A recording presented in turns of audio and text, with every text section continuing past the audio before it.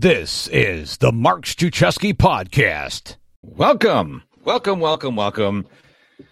am Mr. Productivity. Welcome to the first ever AMPA. Now, you're probably used to seeing AMA. This is a little bit differently. This is AMPA.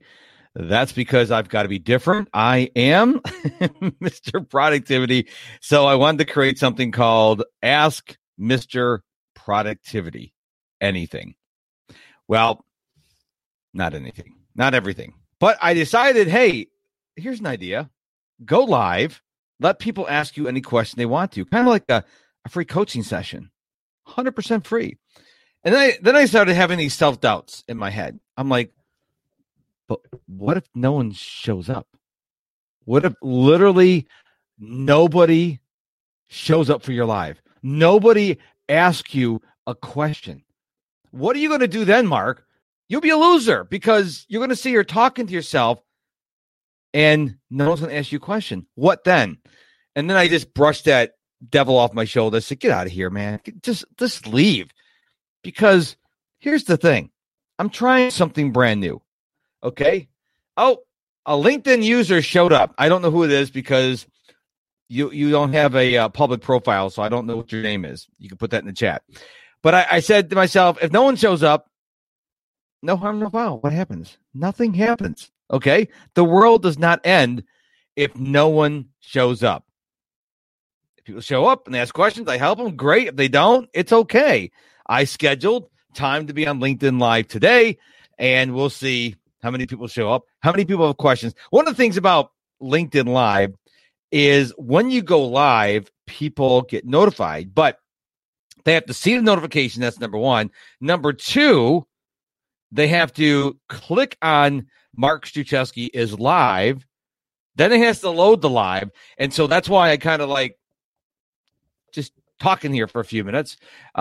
Chris, welcome to Ask Mr. Productivity Anything. I appreciate you're here. Here's a question I could have right here. What are some of the productivity tools people can use in the remote working time? Are people working remotely these days? Why would they be working remotely? I have no idea. Yes, COVID is making us work a lot from home.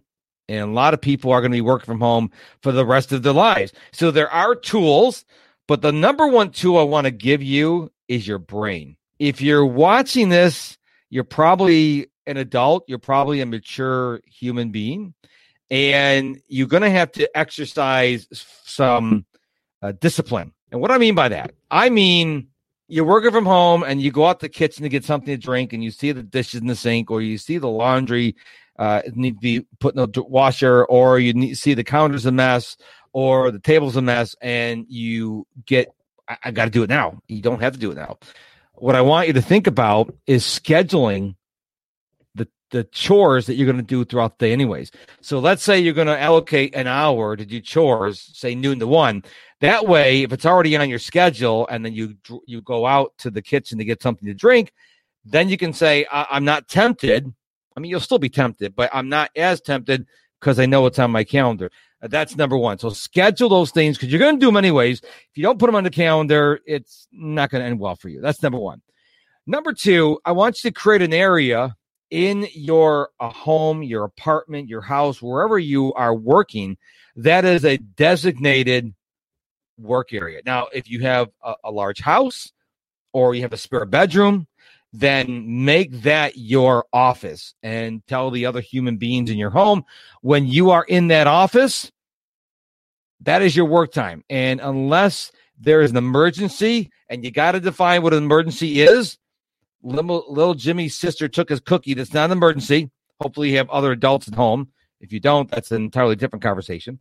But you want to have a dedicated area. So if you don't have a spare bedroom, maybe you tape off, literally get some masking tape and tape off a section of the living room, a section of the kitchen, a section of the back porch. So people know when you're in that area, it is time for you to work and not to be left alone.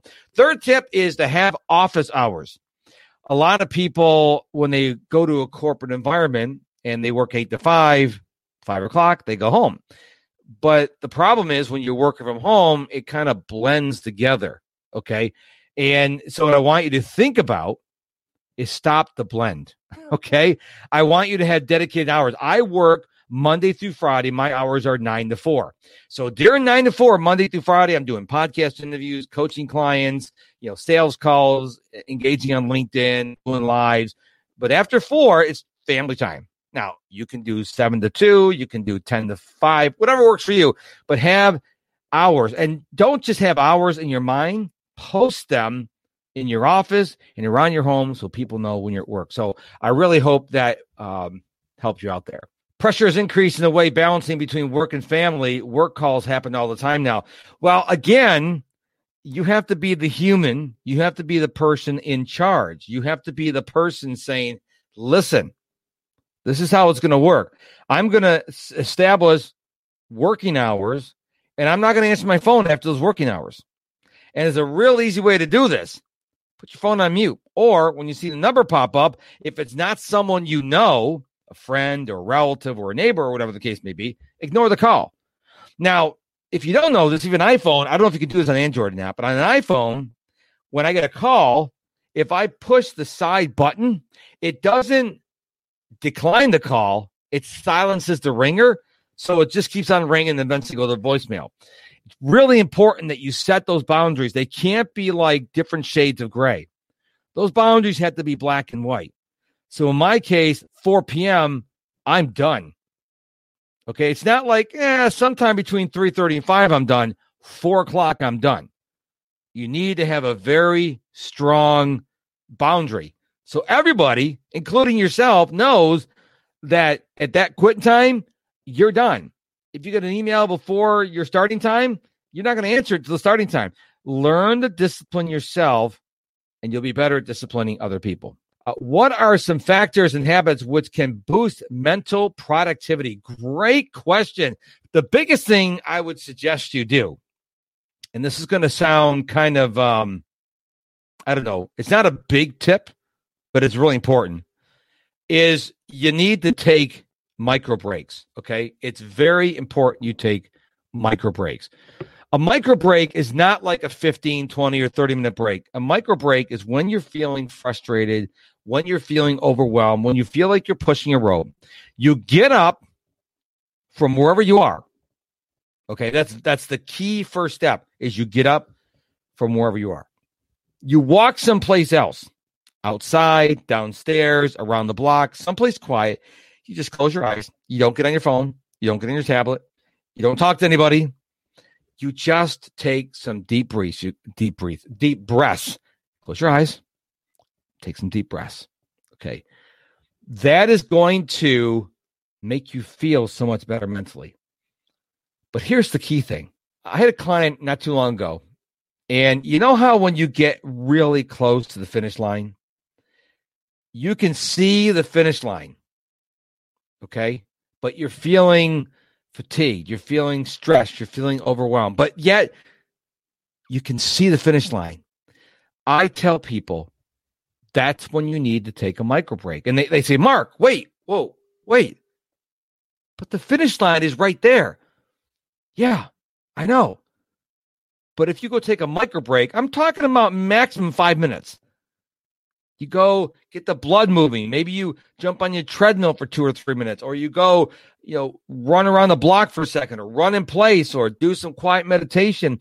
Then come back to your job, the task, the project you were working on. Now you're rejuvenated. Now you're going to fly across that finish line instead of just limping along. All right? That's really important. Productivity is a big mental game. Tony Robbins talks a lot about being in the right state. If you're not in the right state, you're fighting a losing battle. It's all about your physiology, okay? We are spending so much time, minutes, hours, days, weeks, months, it seems like, behind the screens on Zoom calls and Google Meet calls and now Microsoft Teams calls. And we were never designed to sit here for hours on end. So I encourage you, even if you have 5 minutes between meetings, get up, run around your house, run around, jump up and down, run up and down the stairs. You have stairs and get that blood flowing. It's going to change your state. It's going to help you become more productive. The other thing you can do is limit the screen time you have, especially as you get closer to bedtime. I am in bed by 9, which in India would be 2100. I'm in bed by 9, and I'm up at 5 o'clock in the morning, 7 days a week. My screens are off by 8 o'clock, and I read a print book in that last hour. So reducing the number of amount of screens you have before bed allows your brain to like calm down because it's not being stimulated by all the not just so much the blue light, but all the things you're seeing on your screen. When I read a book, it's just ink on a page. There's nothing moving around. Thank you so much for listening to this episode of the Mark Struczewski podcast. I really hope it served you well today. Now head on over to my website, MrProductivity.com. Sign up to be a free Mark Struczewski Insider. Get my top 5 productivity tips for entrepreneurs. Absolutely free. It's my gift to you. And until tomorrow, my friend, go be productive.